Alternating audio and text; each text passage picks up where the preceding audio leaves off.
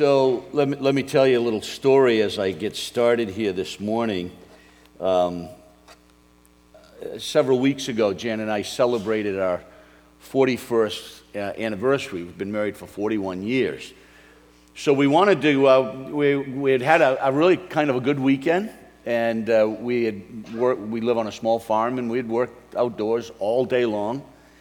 It came to the end of the day, and we were pretty relaxed. We were very tired, knowing that we're like weekend warriors. Whenever we're not home much, but when we're home, we tackle the next 50 feet, the next 100 feet of clearing brush, making mulch, and doing what you have to do on these small farms. So when we came to the end of the day, I said, honey, well, why don't we go out to eat? So we have this favorite little place we've been going.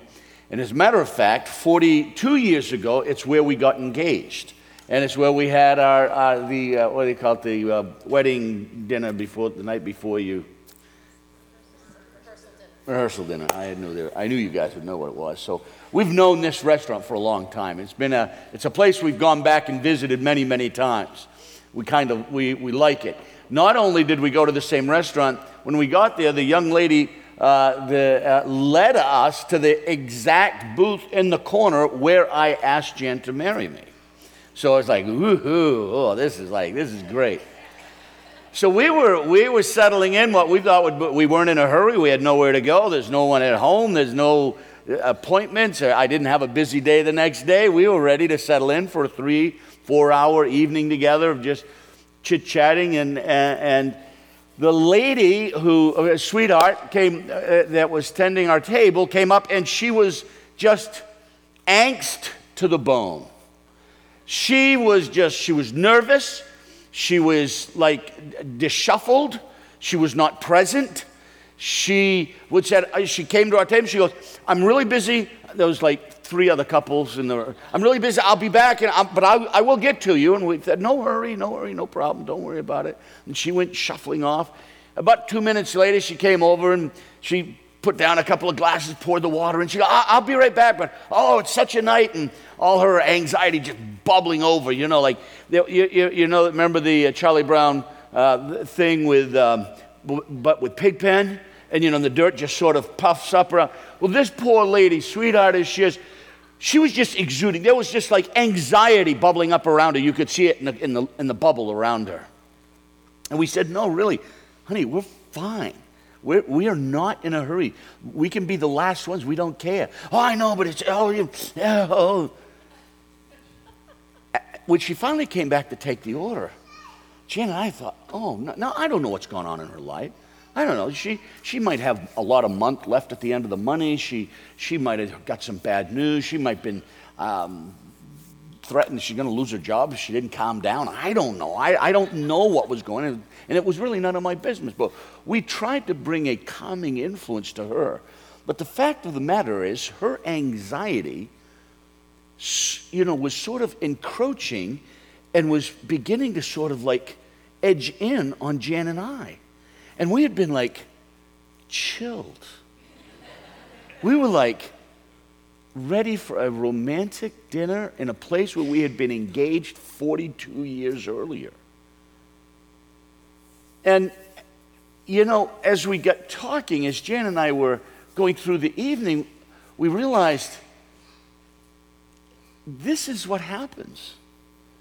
This is what happens when somebody is just incredibly engulfed with anxiety and nervous tension and uptightness, and how quickly that can be put on us. Now, instead of wearing it, we were able to navigate it, but we had to talk about it. And here's the big idea of my talk this weekend that I've been trying to communicate. Here's the big idea. We are a people of peace.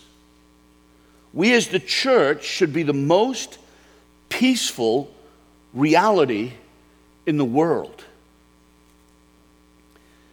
The church should be the least anxious entity in the world. Take a deep breath right now. Just take a deep breath. The world is carrying an unbelievable burden. And we do nothing to contribute to the peace in the world by letting that anxiety be dumped onto us, and then we begin to wear it, and then wherever we go, we bring an anxious presence. Wars, militias, slave trade, hatred, racism, economic uncertainty, injustices on every level, terrorism. Do you want me to continue? All of this just keeps getting propagated and put on everything of social media, and it's taking what and putting burdens on people. A burden is something that's carried. It's a load. It's something that's oppressive and worrisome. Last week, or 2 weeks ago, 3 years ago, I can't remember. Now, a couple weeks ago, we were in Gothenburg, Sweden, doing a conference for the vineyards from all over Scandinavia, from Finland, Norway, Sweden, and Denmark. And they also, these guys they're incredible churches, great people, but they have really, really been ministering to the immigrants that have fleeing the Middle East and have come literally on foot, have walked up through Turkey, have found ways one way or another into Eastern Europe, coming through Montenegro, coming through Albania.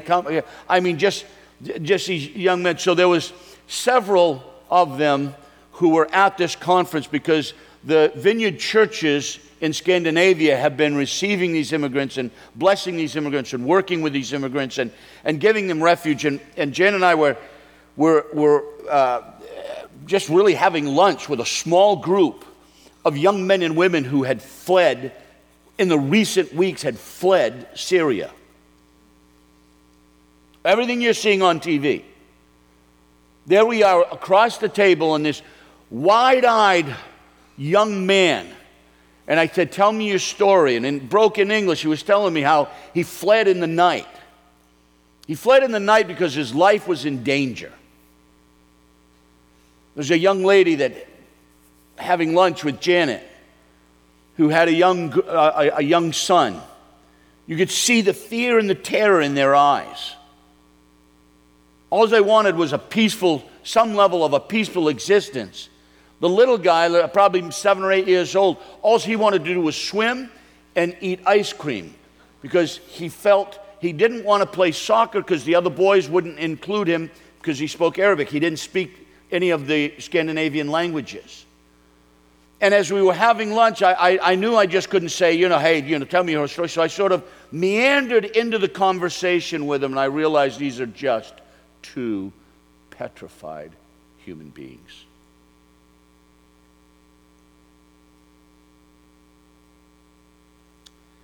There is something going on in our world that could take us in two directions.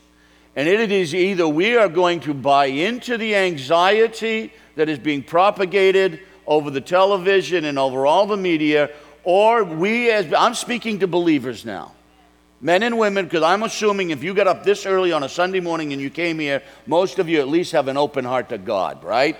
You don't do this unless you love God a little bit. You don't get up this early. But you have. So my thing that I'm saying to our vineyard churches, because it's going on around the globe, is we have to be the peaceful presence. We have our opinions. We may have position. We may have thoughts. We may have theology and ideology. We may have something that where we have a conviction about the situation going on in the world. But may I tell you, as one who crisscrosses the world, that the world is scared to death.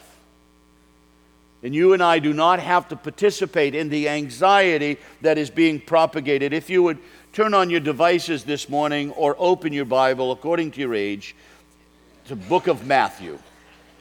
The book of Matthew. For some of you, that's a click. For some of you, it's like Jurassic Me. You're going to have to open this up. I want to read one of the classic texts, something that Jesus was like he was just looking right into 2016 and knowing, and the application of this is resounded through the ages in the church, where the Bible says, crystal clear, come to me, all you who are weary. Come to me, all you who are weary and heavy laden, and I will give you rest. Take my yoke upon you and learn from me, for I am gentle and humble in heart, and you will find rest for your souls. My yoke is easy, my burden is light. My yoke is easy, my burden is light. As a parent, you and I, if you are a parent or a grandparent, you know one of your jobs that you do, you make sure that undue pressure, undue burdens do not filter down to your children. You may be in a financial tough position, but you do not project that and transmit that onto children that have no category for such pressure, do you? Why? Because you're the responsible adult. You'll handle that pressure. You'll turn that pressure into prayer and intercession. Jesus makes one of the epic statements of his promise to human beings. Come to me. If you're weary and you're heavy laden, the world is weary. The world is heavy laden. The world is nervous. The world is scared. The world is uncertain. Not so with us. Because men and women are going to come, entire civilizations are going to come and go, as the Persian Empire, as the Greek Empire, as the Roman Empire, as the fill-in-the-blank empire. They come and go. And the kingdom of God goes on forever and ever and ever and ever. Men through the ages have introduced ideologies to the human race, trying to sow in division and sow in tyranny and sow in slavery, take away the Word of God, ridicule the Word of God, burn the books and everything. But here we are, hundreds and hundreds and hundreds of years into this journey with humanity, and those ideologies and those empires have come and gone, and the Word of God stands the test of time. You're in good territory, folks. Yeah, it's a tight time. Yeah, there's maybe a few things to be nervous about, but we cannot buy into the anxiety that is being pushed all around us. Amen?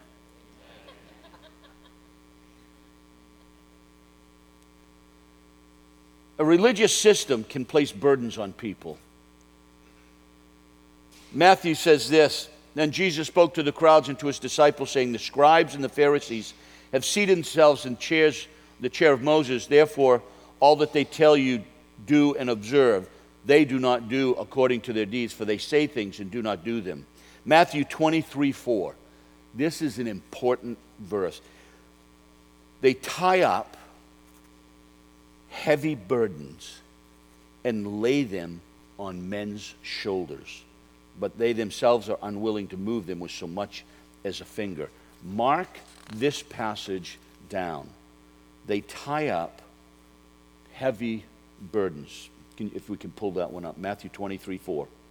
They tie up heavy burdens and lay them on men's shoulders. They lay burdens on men's shoulders. You turn on the news, you know what you're hearing?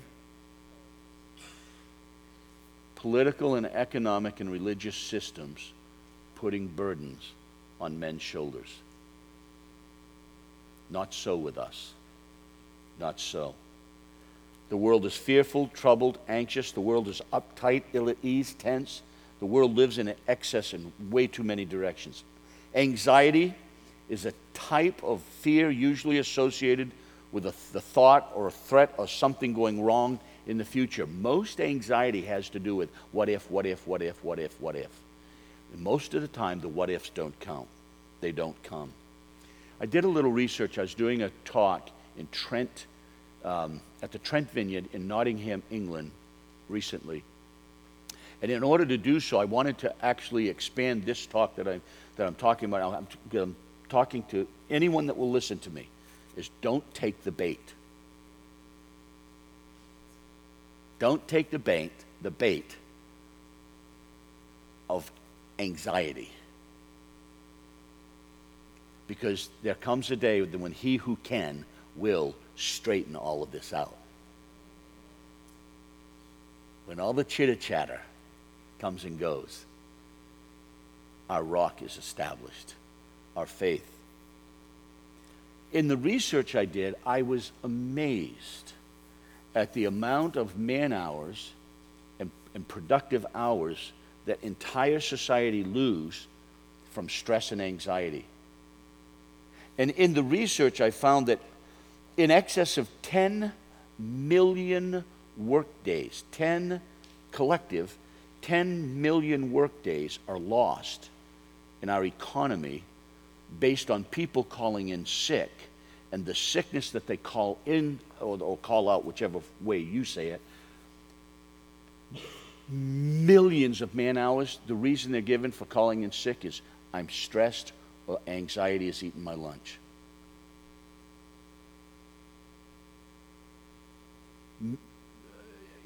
I don't want to press this too far, but I think it's important that we come to grips with this a little bit.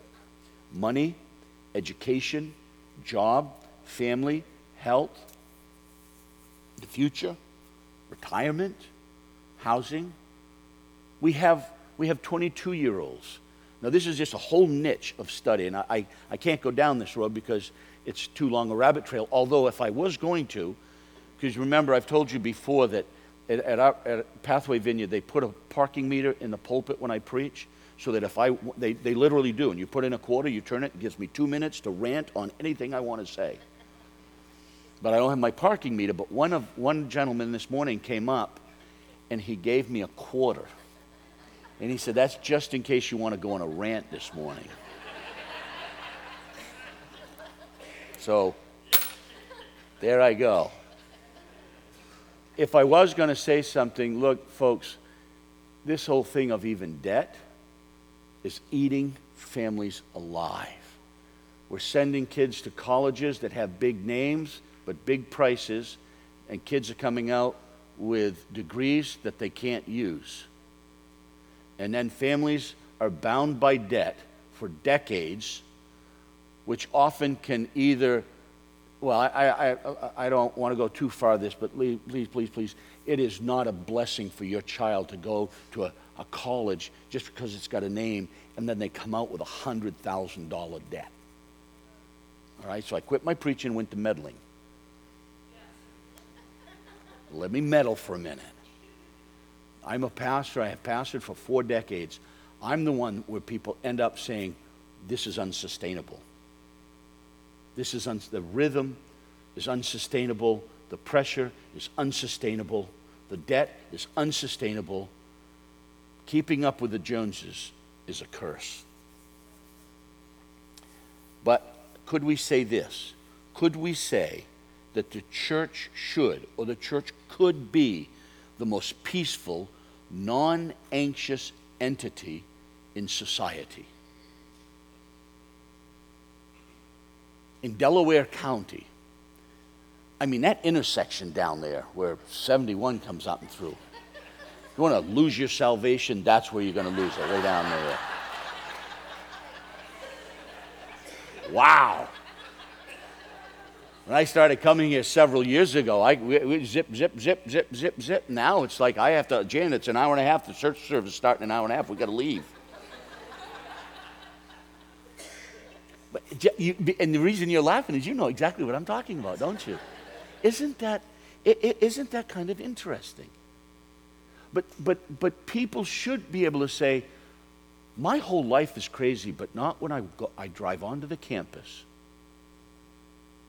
And at least there is a peaceful reality.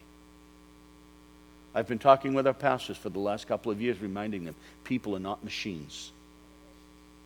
There has to be good rhythm to this. A lot of times we're stressed because we live with no rhythm. We go. I mean, you know, there was a day when people could go a little bit slower, and you literally had to get up off the couch to flip and turn the TV. I know, JT, that means nothing to you. That's foreign. That's like another language. But there was a day, back when Michael was young, there was a day You had to get up off the couch and go up, and you had 3 channels. Today, you just sit there large and in charge. Click, click, click, click. You can go around the world. There's nothing going on in the world that you don't know about within 10 to 20 seconds. Nowhere. Not one hidden nook and cranny on the globe where you don't know about something that's going down. And I am not sure the human mind is made, the human emotions are made. I don't think physiologically, mentally, neurologically, that we are made to handle the overstimulated stuff that's coming at the human race. It's a slow kingdom coming, and we see a great contradiction in the peace that we could have on the inside with the stimulation that's coming from culture. And we're sitting here, there's a disaster in Greece. They're going down the tubes economically. There's still hunger there in the South Sudan. Oh, there's another war just broke out in that African nation. In South America, oh, there's another coup. And, oh, there's Venezuela. They don't have any food left, so they're going over into... I can literally go around the world and click, and I can see the BBC, and I can see Al Jazeera, and I can see the Russian television. I mean, now I know what's going on in Siberia. I mean, to show you how crazy it is, the first thing I look at almost every morning is the temperature in Dudinka, Siberia. What possesses me to do that?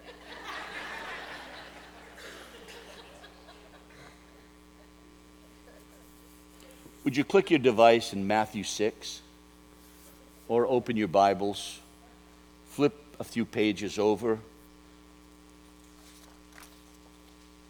I'm going to read this as you would sip a fine wine. Matthew 6, verse 25. Matthew 6. It's as if Jesus parachuted into a country that is 3 months out from one of the most divisive situations we've had in our history, where the anxiety level racially and politically and economically has never been at a higher pitch. And it's as if Jesus parachuted in and said, let me say something. For this reason, verse 25, Matthew 6, for this reason I say to you, do not be worried about your life as to what you will eat or what you will drink as people age. I'm out of the text now, it's not in there.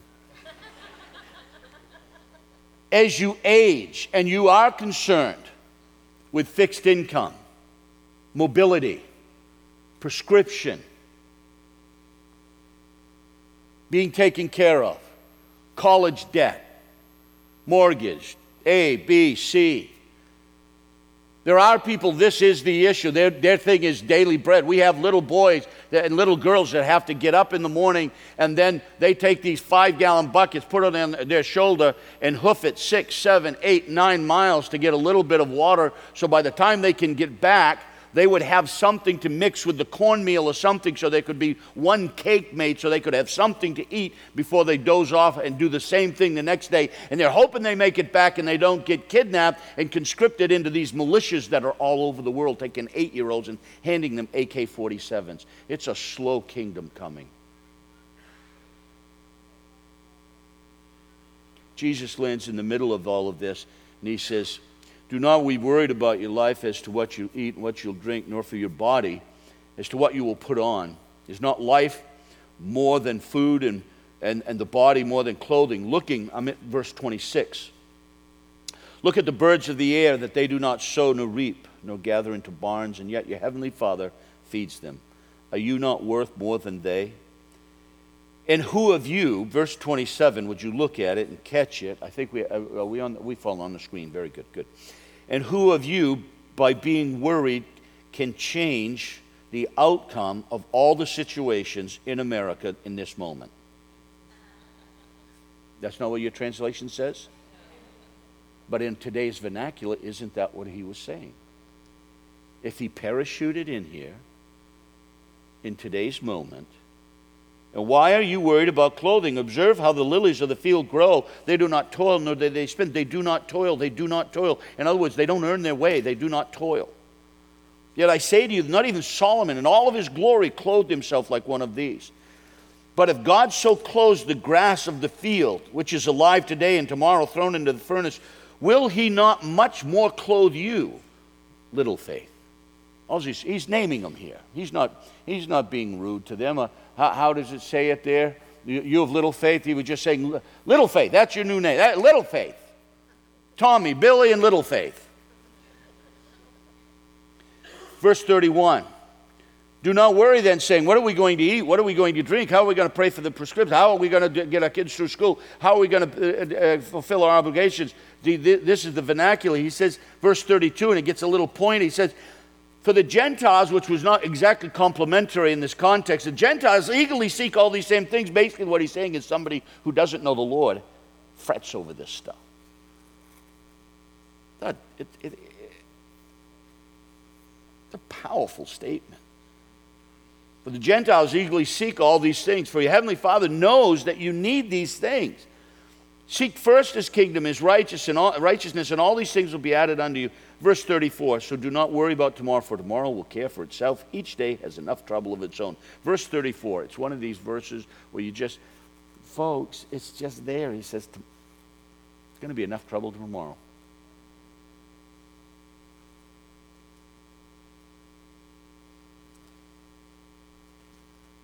Bear the burdens you can bear.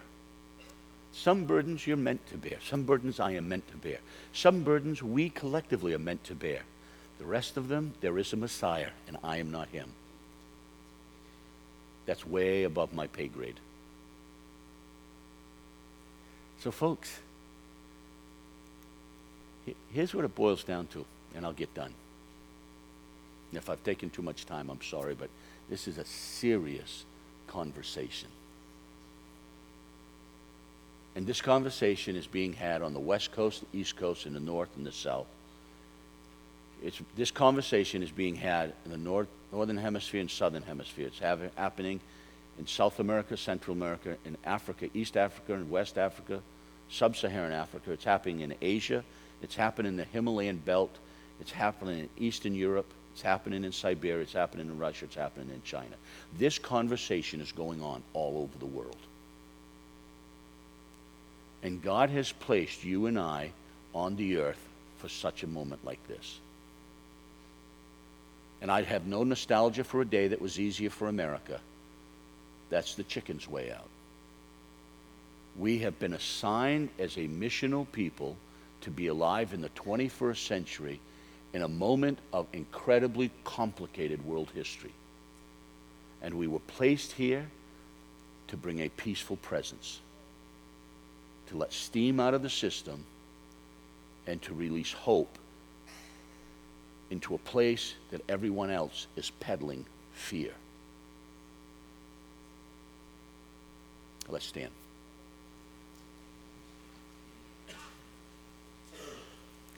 It is a privilege to be alive today in 2016. It is a privilege to be a Christian, a follower of Jesus.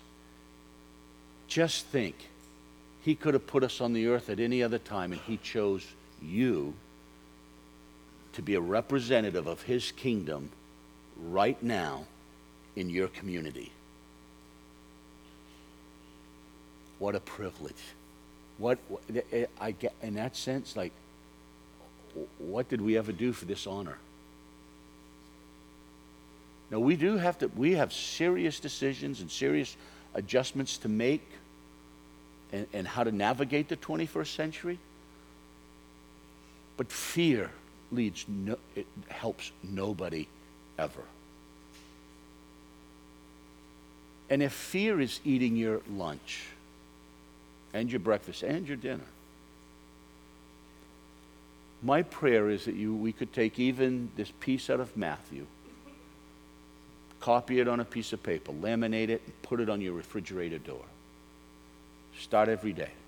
Put it on the mirror in your bedroom, mirror in the bathroom, put it on the garage door, put it in your car, put it in your wallet, put it wherever you're going to see it, and see it over and over and over. Your Father knows the things that you need. There is a kingdom coming, and the King of Kings will put things right on the earth. There'll come a day when justice will rule on this earth, when men in corrupt ways, in destructive realities, there'll be another day. Let's just pray together. Heavenly Father, you love the people in this room deeply.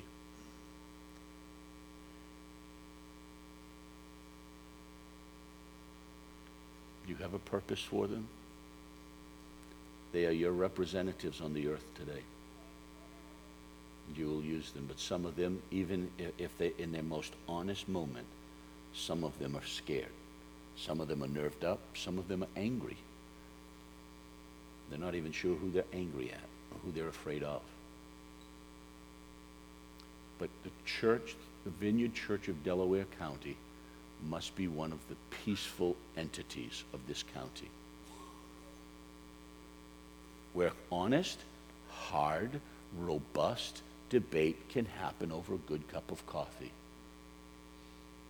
but not at the cost of anxiety, not of fear. Just good, intelligent conversation. Let your presence come right now. What I'd like to do, if the situation in the world's got you all edged up, all angst up, I'm going to ask you to be brave, because I really do. I want to just sort of, I want to minister to that. But if you're angst up and you know it, and I don't know it because I don't know you that well, but if you know anxiety's eating your lunch and you just need a little, I want you to come down front right now. Just as fast as your little feet will bring you.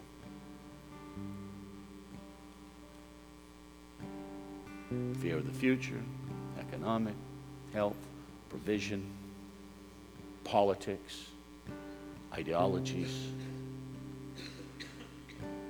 Things that got you rattled. Why in the Vineyard churches do we invite people to come get prayer?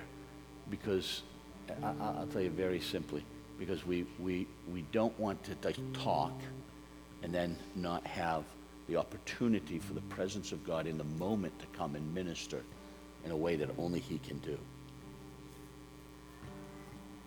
I'm just going to wait. For some of you getting robbed by standing there, so I'm just going to wait. I want you to let the Lord minister to you. Come on down.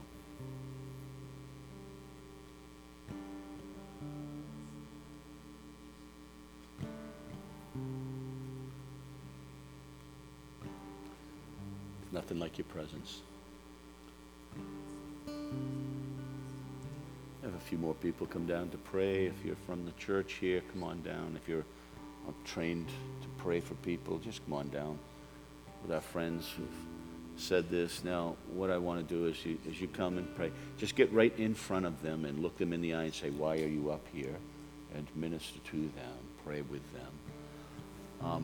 What I'm going to do is we will end here, I think, or JT will be done. But I want to pray a prayer, and I want you to go to your world, your neighborhood, family dinner, family breakfast, back to the work tomorrow, and I want you to go and be a peaceful presence in an anxious world.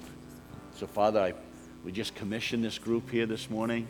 May they go in peace, and may they be peace. May they know peace, and wherever they go today and tomorrow and this week, may they carry with them a peaceful presence that changes the atmosphere in the places they are. And let this carry on for months, we pray in Jesus' name. Amen. God bless you.